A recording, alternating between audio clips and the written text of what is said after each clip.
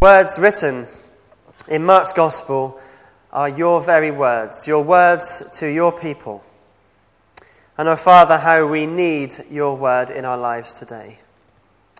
Father, many of us are going through various struggles where we need comforting, we need guidance. Perhaps many of us are a bit apathetic, Lord, and perhaps need to be made uncomfortable. Lord, we pray that whatever situation that you find us in tonight, that through your Holy Spirit speaking through your word, you would speak into where we are. And as you do so, Lord, I pray that we would be molded and shaped into the image of Jesus Christ. And as we become more like him, may we be more equipped to proclaim your kingdom to a world that is dying and a world that is lost. Father, would you speak to us this evening with power and authority from your word? We ask this in the name of Jesus. Amen. Well, we're going to just be in Mark chapter 1, verses 14 to 45. So if you turn to there in the church Bibles, that's page 1002. And in the large print, that's page 1556. Now, before I started in my role here, I used to employ people quite often. And you can have an interview with people, but it's only really when they start the job that you really work out and know who you've actually got. And I guess you're finding that out with Paula and I. And as I'm the one usually that stands at the front, I can tell you the stories about Paula, but you can find out stuff about me yourself when you ask her, perhaps. But a story that I want to tell you is something that might come as a shock to you. And that is, you know Paula's parents are from America, but what you don't know is that Paula struggles to get into America because she was refused a visa. Now you may be wondering, what on earth could Paula, with American parents, have done to be refused a visa? And I'll tell you what she had done. She had tried to go to the States before she got married. She didn't have a house. She didn't have a permanent job. And they wouldn't let her in because they said, you haven't got enough reason to come back. She said, well, I could have just gone and run away and you would never have known. And she went the honest route, but she was refused a visa. But now, every time that Paula has to go to the States, she has to tick a box that says, I've been refused a visa.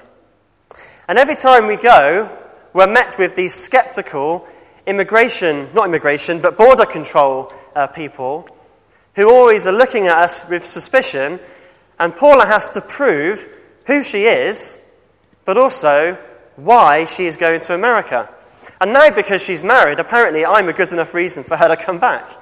But also, she now has a home and children and all those things, so there is obviously a good reason to return. Now, why am I telling you about Paula's extremely questionable past? Well, the reason is because just like when we go to the States and have to prove who we are, and for Paula, why she's going there, Mark attempts to do the same with Jesus. He's proving who Jesus is, but also proving to a skeptical audience why Jesus came. And that is Mark chapter 1, in a nutshell. It's explaining who he is and proving why he came. And Mark wants us to go through this rapidly. That's how he wrote it. We could go through this chapter in 8 or 9 sermons, but we're not. We're going to go through it, most of it, just in one tonight. And a key word in this passage is the word immediately, which appears in various forms throughout the passage with phrases such as without delay, quickly, as soon as, and at once. And as Tim pointed out to us last week, Mark's focus is on the works of Jesus and not the words at this point. His focus in the first half of the book is to prove who Jesus is, that he is the Messiah. And we saw last week the baptism, which, if you like, was the coronation of the king. And the rest of this chapter shows how he has the authority of the king and that he is the king of the kingdom. In last week's passage, we also saw how Jesus has power and authority over Satan, in that he was tempted, yet he did not sin. And now, through the rest of this passage that we're going to look at this evening, we see how he has power and authority over other things as well. And it shows us that the message he's proclaiming and the person he proclaims to be are true. Verse 14 in Mark chapter 1 tells us, after John was put into prison, Jesus went into Galilee, proclaiming the good news of God. Jesus was proclaiming, or he was preaching, the good news. And the whole of this chapter, and in fact the whole of the first half of Mark, is showing how Jesus' message was true, and that the person behind the message is the Messiah. And what was the message? Well, look at the next part of that verse. The time has come, he said. The kingdom of God has come near. Repent and believe the good news. The time has come, or the era has arrived. The kingdom of God is near. And this was an amazing message. People have been waiting for the kingdom of God. Isaiah wrote 700 years before Jesus had arrived. They had been waiting, and now Jesus says, now the time has come. God had promised that he would rule and reign in a new and powerful way. The kingdom is near because the king has arrived. And how should we respond to this king? Well, we're told simply, repent and believe the good news. That word repent means to turn around and go in a different direction. And to believe means to place confidence in and trust. And when we recognize Jesus as king, we're to turn from what we were once following and turn to follow him as our king. And we believe in him, we trust him. We trust that his rule and his ways are what is best for us. And in this passage we see 4 ways that Jesus proves himself to be the king of the kingdom. And we see 4 responses to that proclamation. And as we've said, the response should be, repent and believe. But Mark shows us that this isn't always how people responded to his power and authority. And the first way Jesus shows us this is his power and authority over sinners. Look at verses 16 to 18. As Jesus walked beside the Sea of Galilee, he saw Simon and his brother Andrew casting a net into the lake, for they were fishermen. Come and follow me, Jesus said, and I will send you out to fish for people. At once they left their nets and followed him. Now, so often this is mistakenly read as some sort of blind faith that these fishermen had, that some guy just rocked up, told them to leave everything they'd known and go and follow him. But Mark, in his gospel, omits certain things that have happened previously. Mark omits the ministry that John records Jesus as having in Jerusalem, Judea, and Samaria before this had happened. These disciples at this point knew who Jesus was. They didn't just have some guy come up to their fishing boats and tell them, just leave it all and drop all your business, drop your livelihood and come follow me. It'd be crazy if they were to do so, wouldn't it? John's Gospel in chapter 1 and verses 35 to 42 tell us that Simon and Andrew were at the baptism of John, and they would have heard John declare that Jesus was the Lamb of God. And they had followed Jesus for a time there, but not permanently. They declared an interest in him, but they went back to their fishing occupations for a time. So when Jesus came to them, he called people that he'd already met, people that knew him, people that had seen him in action, seen him show signs that he was the Messiah. And when he called them to follow, they immediately left their nets and followed him. They obeyed because they knew that he is the Lamb of God. Now we know they didn't fully understand who he was. It's not to the middle of Mark where Peter declares that you are the Messiah, you are the Christ, that he fully understands. But they knew who Jesus was. Not exactly that he was the Messiah. They didn't understand everything, but they knew who he was. They left their livelihoods at once because the king had come to call them. And the king has authority over sinners to call to follow him. And we see a similar scenario in verses 19 and 20. When he had gone a little farther, he saw James, son of Zebedee, and his brother John in a boat, preparing their nets. Without delay he called them, and they left their father Zebedee in the boat with the hired men and followed him. In this case, we see that James and John didn't just leave their livelihoods behind. They left their family. They left their father, the family business. We're not told how Zebedee felt when his sons got up and just left him in the boat. Who knows how he felt? But Jesus called these sinners to follow him. The king had called, and they left and they followed him because they knew who he was. They knew Jesus, and they followed him. And the call of the king, or the call of the kingdom, requires us to leave some things behind, doesn't it? It requires sacrifice. Perhaps some of you are going to have to surrender your reputation at school or in your workplace by declaring your faith. Your king is calling you to do that. Perhaps some of you have been called to serve the Lord in such a way that you have to sacrifice career aspirations that you wanted. And like these disciples, had to leave behind lucrative careers.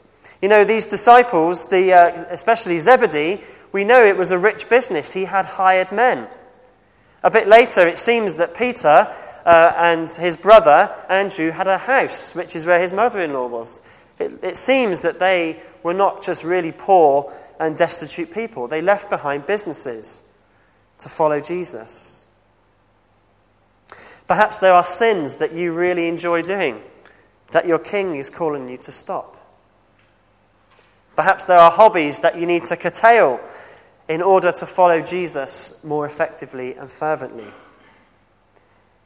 The call of the kingdom requires us to leave some things behind. It requires sacrifice. But you know, the sacrifice is hard, but it's a privilege to serve the king. And it's a privilege to be in the kingdom. And we're in a kingdom that lasts forever. It's spiritual now, but will be physical when we're with God. And it will be fully consummated when there will be a new heaven and a new earth that we will dwell with him in for eternity. The end is worth the sacrifice. It seems so hard, doesn't it, now, in our current state, to leave things behind and to give things up. It's not always easy. We don't always want to. It's easy to stay in our fishing boats and be comfortable. But Jesus calls us to leave some things behind. But he calls us to a kingdom that lasts forever. The treasure that we have in Christ is worth so much more and is so much greater than anything we can leave behind. But the kingdom calls us to sacrifice. Paul the Apostle says that I consider that our present sufferings are not worthy to be compared with the glory that will be revealed in us. What we sacrifice now, what we suffer now for the kingdom, is not even worth comparing to the glory that we will receive in Christ in the future. These disciples were not foolish in giving up their livelihoods. They trusted the king, and they knew that he had authority over sinners. Following the king is hard, but it's always, always worth it. We have the greatest treasure in all the universe if we're part of the kingdom of God. But as we move on through this passage, we actually see that there are 3 scenes in this passage, and they cover about 12 months of Jesus' ministry. The first scene is what we've just looked at, where the disciples were called. The third scene is at the end, with the leper being healed. But the second scene, which is the majority of our passage, is verses 21 to 39. And this covers just one day. And we get a glimpse in a day in the life of Jesus, the Messiah. And the scene begins with Jesus going to Capernaum on the Sabbath and entering the synagogue. Look at verses 21 to 22 with me. They went to Capernaum, and when the Sabbath came, Jesus went into the synagogue and began to teach. The people were amazed at his teaching, because he taught them as one who had authority, not as the teachers of the law. We know from Luke's account in chapter 4 and verses 14 to 15, where he says that Jesus' fame at this point was spreading, and he was teaching in synagogues wherever he went. And word had arrived about what had been happening in Judea.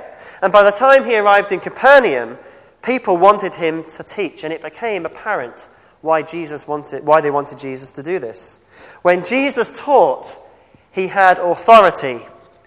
Jesus had authority and power in his teaching. Now, when rabbis taught the law, or teachers of the law, they would always be explaining what someone else had said. So they would pick up a scroll, if you like, and they would say, well, according to Rabbi such and such, this is what it means. You see, they would always speak on the authority of someone else. It would be a bit like me coming to you and reading a commentary and saying, well, this is what this commentator says, this is what this commentator says, and this is what this commentator says. And there's nothing wrong with that as such. It's good to refer to other commentators, but these rabbis, that's what they did. They were just reading off other people's authority. But Jesus was different. He taught them as one who had authority. And it's not all bad, because when I preach, I don't preach on my own authority. I preach on the authority of the Holy Spirit. God invests authority in a preacher to preach his word. But Jesus is different from even a Christian in today, because he spoke of his own authority. You see, the rabbis had authority from others. Jesus had his own. The rabbis taught by the authority of someone else. Jesus had it himself. And we see this clearly on the Sermon on the Mount, where Jesus often says, I say to you. Well, the rabbis would never have said that. But Jesus had authority. And having the whole of the New Testament, you can see why. Because John's Gospel describes Jesus as the Word of God. He is the Word of God. He wrote the Word of God. He spoke the Word of God. The whole Bible is about him. So it's no wonder when we look back through the eyes of the Holy Spirit and the completed canon that we can see that Jesus had authority. But for these people, this was amazing. They were amazed at this teaching with authority. But they were just amazed. Last month, or actually it was the month before, we had Christmas and we looked at the account of the shepherds. And when they went and told everybody about Jesus, it says many were amazed. But it doesn't say that they did anything else. The word amazed here means struck with. They were just struck. Wow, this is amazing. As just like if you see an amazing gymnast or something do something really, you stand there, wow, it's amazing. But they didn't do anything about it. And we can be amazed at the teaching of Jesus, but not take that amazement any further. We can become spiritually fat and lazy. I find fish and chips amazing. We had fish and chips the other day, and I went with Tim and Megan, and Megan doesn't like fish. I'm so glad I went with Megan, because I got extra fish. I love fish and chips. I also love donuts, and coming from Devon, I find cream teas really amazing. But if I just eat cream teas and fish and chips and donuts and do no exercise, then I'm going to become overweight and lazy, aren't I? And we can become the same when we just read the Bible but don't exercise in ministry. If we're just reading the Bible and we're feeling, super spiritual, but we're not doing anything with it, we become spiritually fat and lazy. In the same way as if we don't read our Bibles, we become spiritually thin, weak, and we start to die. A similar thing happens when we just read the Scriptures and don't do anything about what we read. In fact, James tells us that if we are reading the Bible, doers of the word, we're hearers only, we deceive ourselves. You know, it's like Paula's sister thinks that a banana and chocolate chip muffin is one of her 5 a day. But if she keeps eating them all the time and does no exercise, she's deceiving herself. It's the same when we read the scriptures. We deceive ourselves if we don't do what it says. Now, I love the Bible. And I have a privilege of being able to teach it and spend time looking at it. I've got books that tell me all sorts of really wonderful things. In fact, every week, I come out of my office, I run into the house and I say, Paula, look at this. I've never seen this before. This is amazing. And all that's really good, but if I don't apply what I learn in ministry, then I'm just spiritually fat and lazy. We are taught by the King so we can live for the King. We are taught by the King so we can live for the King. Don't just be amazed. No, be amazed because these things are amazing, but don't leave it there. Be amazed, but live out what these amazing things teach us to do. Jesus has power and authority in his teaching. And as Jesus was teaching, there was one response which was most unusual. Look at verses 23 and 24. Just then, a man in their synagogue who was possessed by an impure spirit cried out, "What do you want with us, Jesus of Nazareth? Have you come to destroy us? I know who you are, the Holy One of God." Well, the people were amazed at Jesus' teaching, but there was someone here that had a demon. And the people were amazed, but the demons were terrified. The people were amazed, but the demons were terrified. They were terrified of the truth being taught, but more than the truth, they were terrified of the teacher who taught it. You see, the disciples at this point don't really know who Jesus is. They know him, but they don't really know him, if you see what I mean. The people at the synagogue think he's amazing. We'll see shortly that when he was healing, people thought that he was a miracle worker, but no one really recognized him. But the demons here recognized him, the Holy One of God. And if Christ is to be the Messiah, if he's to be the one to come and crush Satan's head, he better have power over the power of this world. And he's shown power over Satan in the temptation, but here we see that Jesus has authority and power over the demons as well. The demons thought that Jesus had come to destroy them. In 1 John chapter 3 and verse 8, we read these words, "The reason the Son of God appeared was to destroy the devil's work." The reason the Son of God appeared was to destroy the devil's work. 1 John chapter 3 verse 8. And when Christ sets up his kingdom, they knew that Satan and his demons would be bound. They knew that Jesus was going to cast them into the lake of fire. And they were asking, is it now?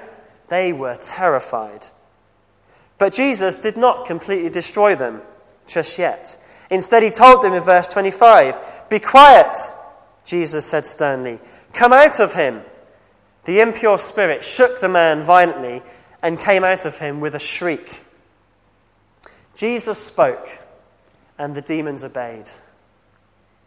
It wasn't time either to destroy them, and it wasn't time either for Jesus to be publicly proclaimed as the Son of God.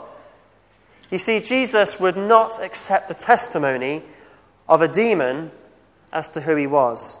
His authority rested on his person, not on the testimony of a demon. And if he was to accept the testimony of a demon, of course, people would think him part of demonic things, and later on, we'll see he was actually accused of that. But he would not let the demons speak because they knew who he was. That's what verse 34 tells us in this passage as well, which we'll read later. He would not let them speak because they knew who he was. The demons knew. And they came out with a shriek.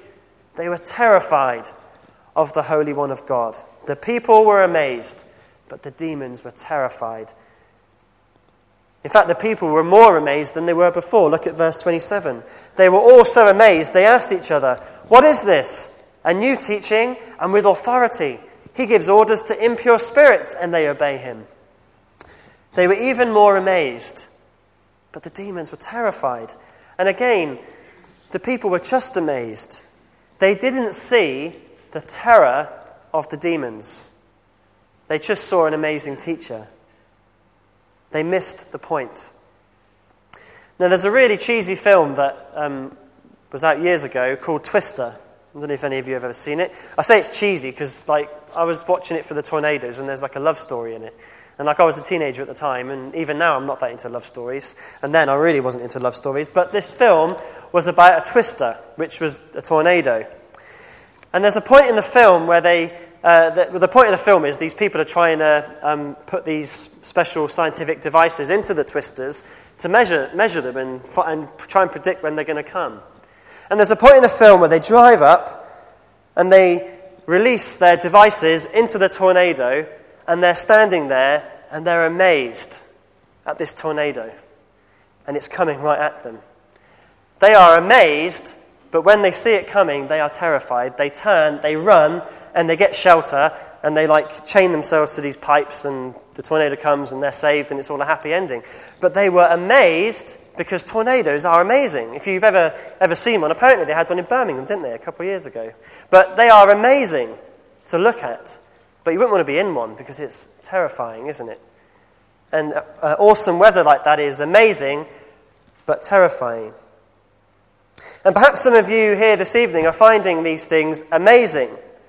But as you see Jesus in his word as the Holy One of God, he also is terrifying. Because just as Jesus came to judge the demons, he's coming again to judge sinners.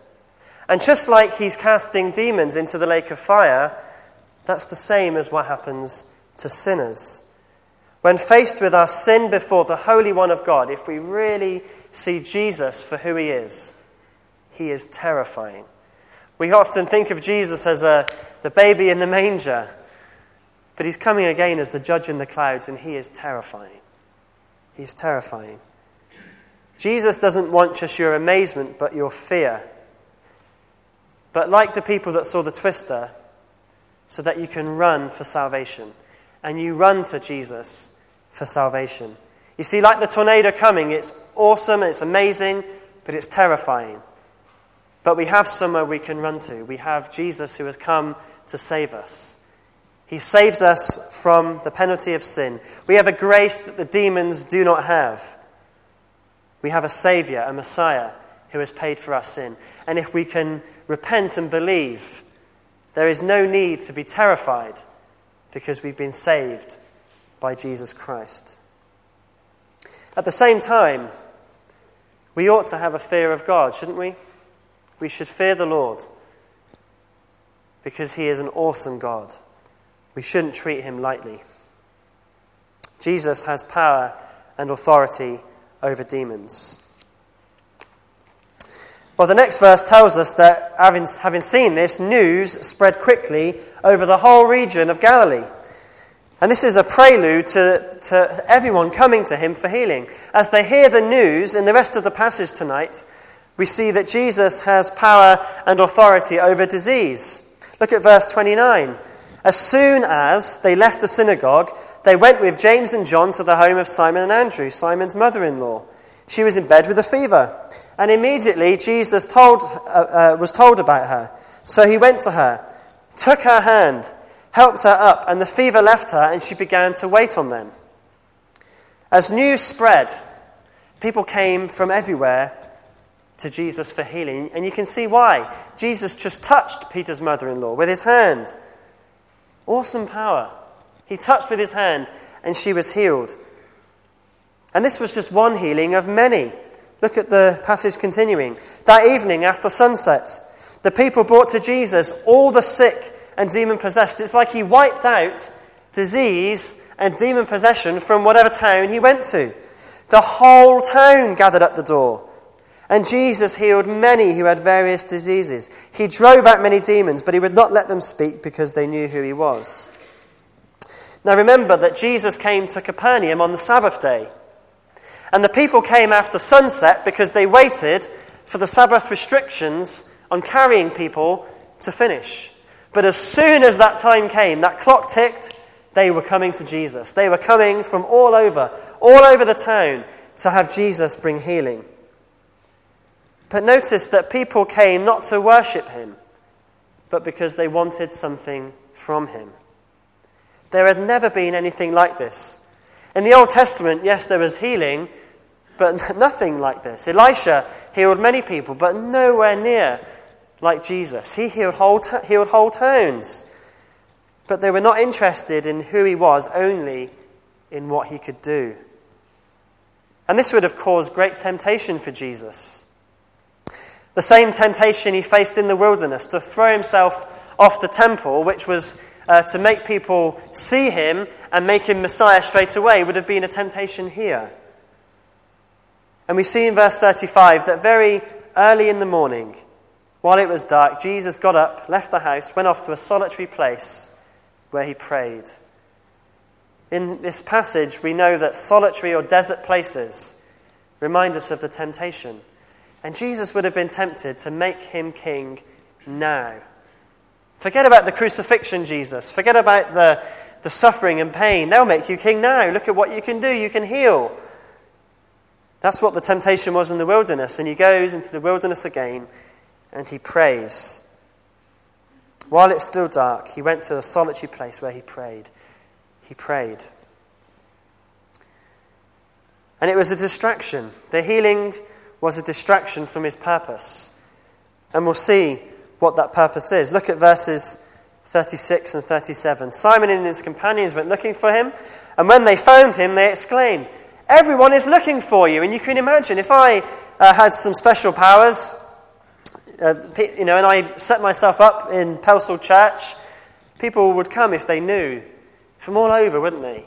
And that's what was happening here. Everyone is looking for you, Jesus. And what did Jesus say? He replied, "Let us go somewhere else, to the nearby villages, so I can preach there also. That is why I have come." Jesus was not interested in staying to heal people. Not because he didn't care, but because the reason he had come was to preach, to proclaim the good news that the kingdom of God has come near.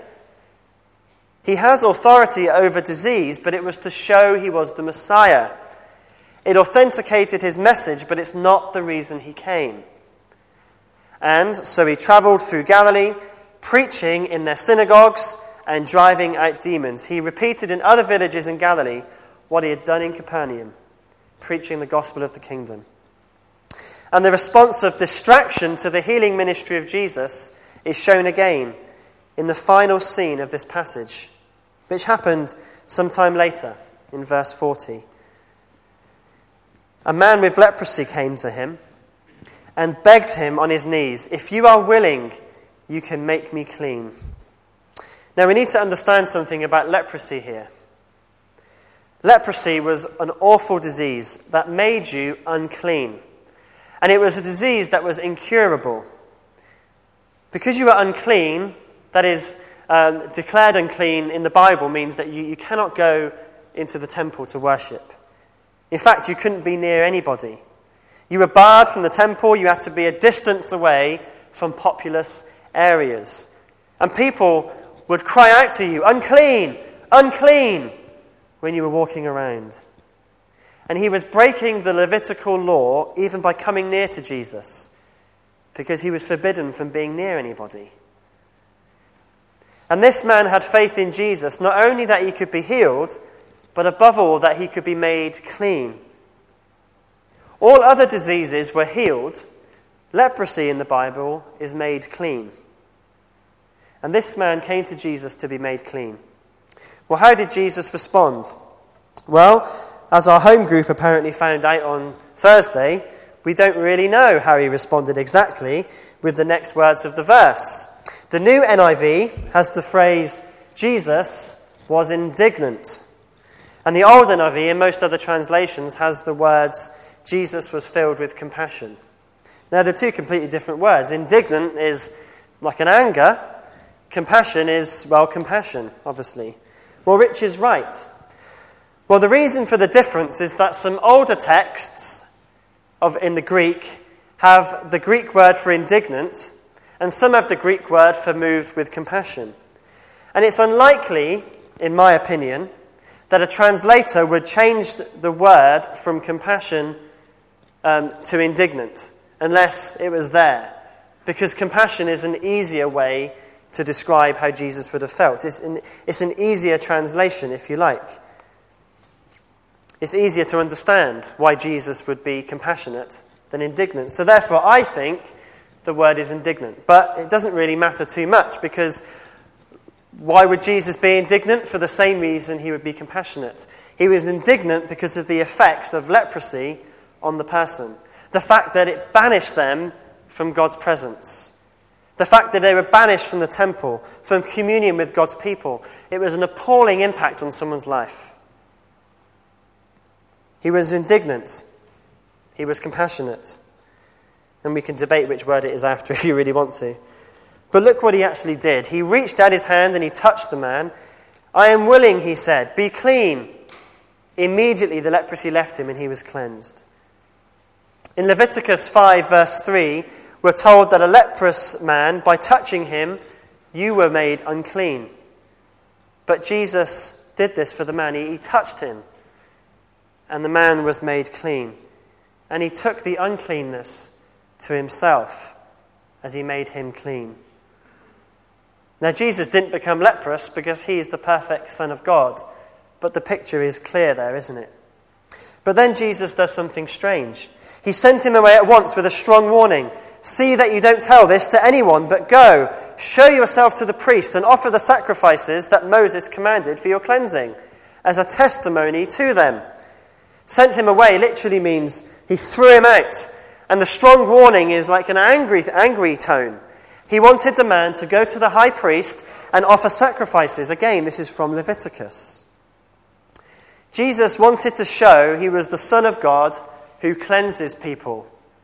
His focus was not on the healing itself, but on the fulfilling of the law, the doctrine, and therefore the testimony to the priest. The healing was to proclaim the kingdom has come, and I am the king. But Mark tells us that the man disobeyed. Instead, he went out and began to talk freely, spreading the news.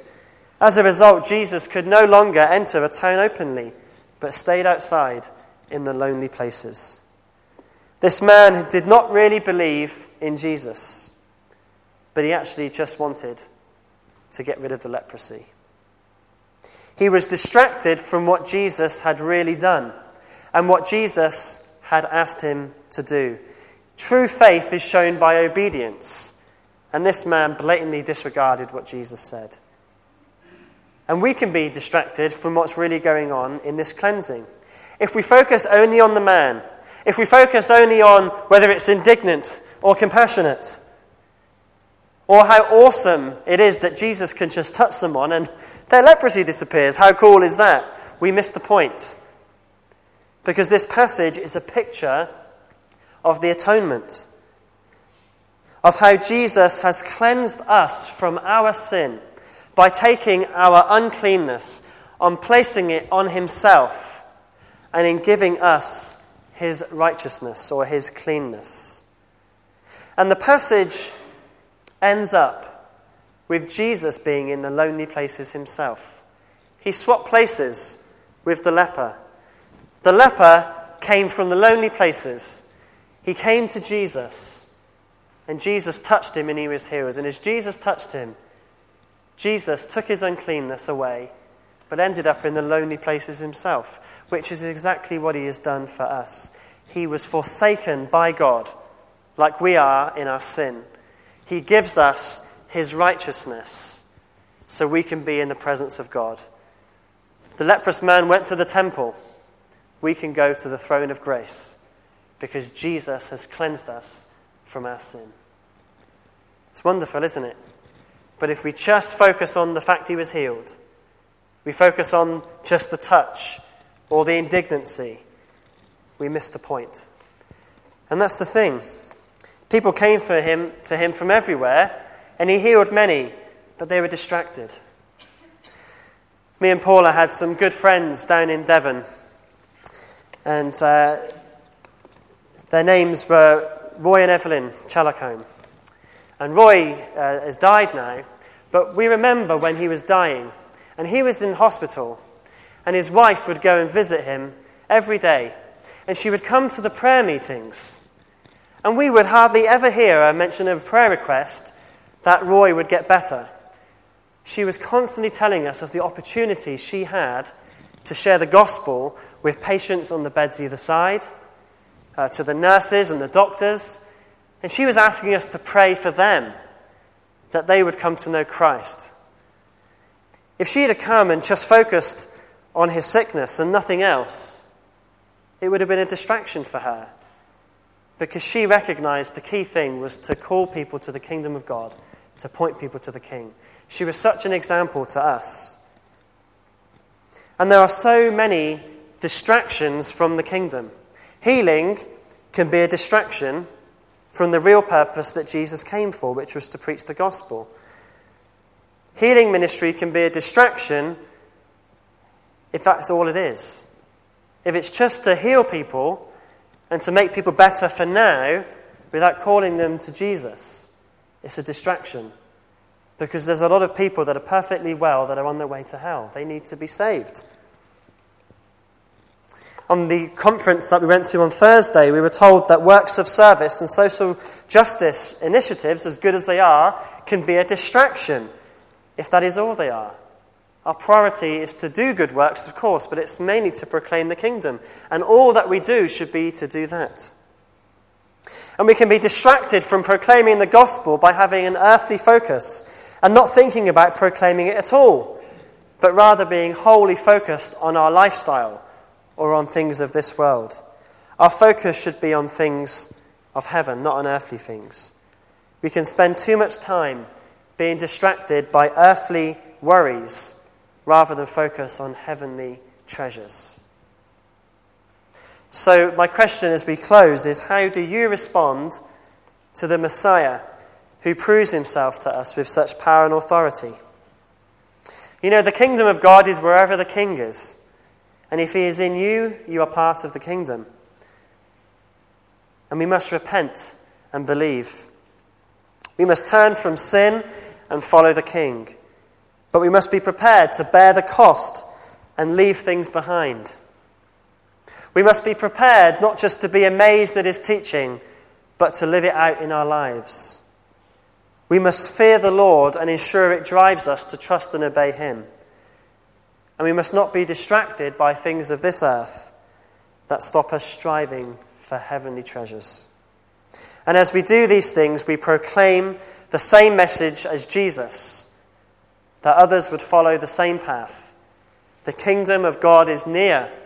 Repent and believe the good news. So let us this week be proclaimers of God's kingdom this week, and pray that God's kingdom would come to this area in power and authority. We're going to sing, Let Your Kingdom Come.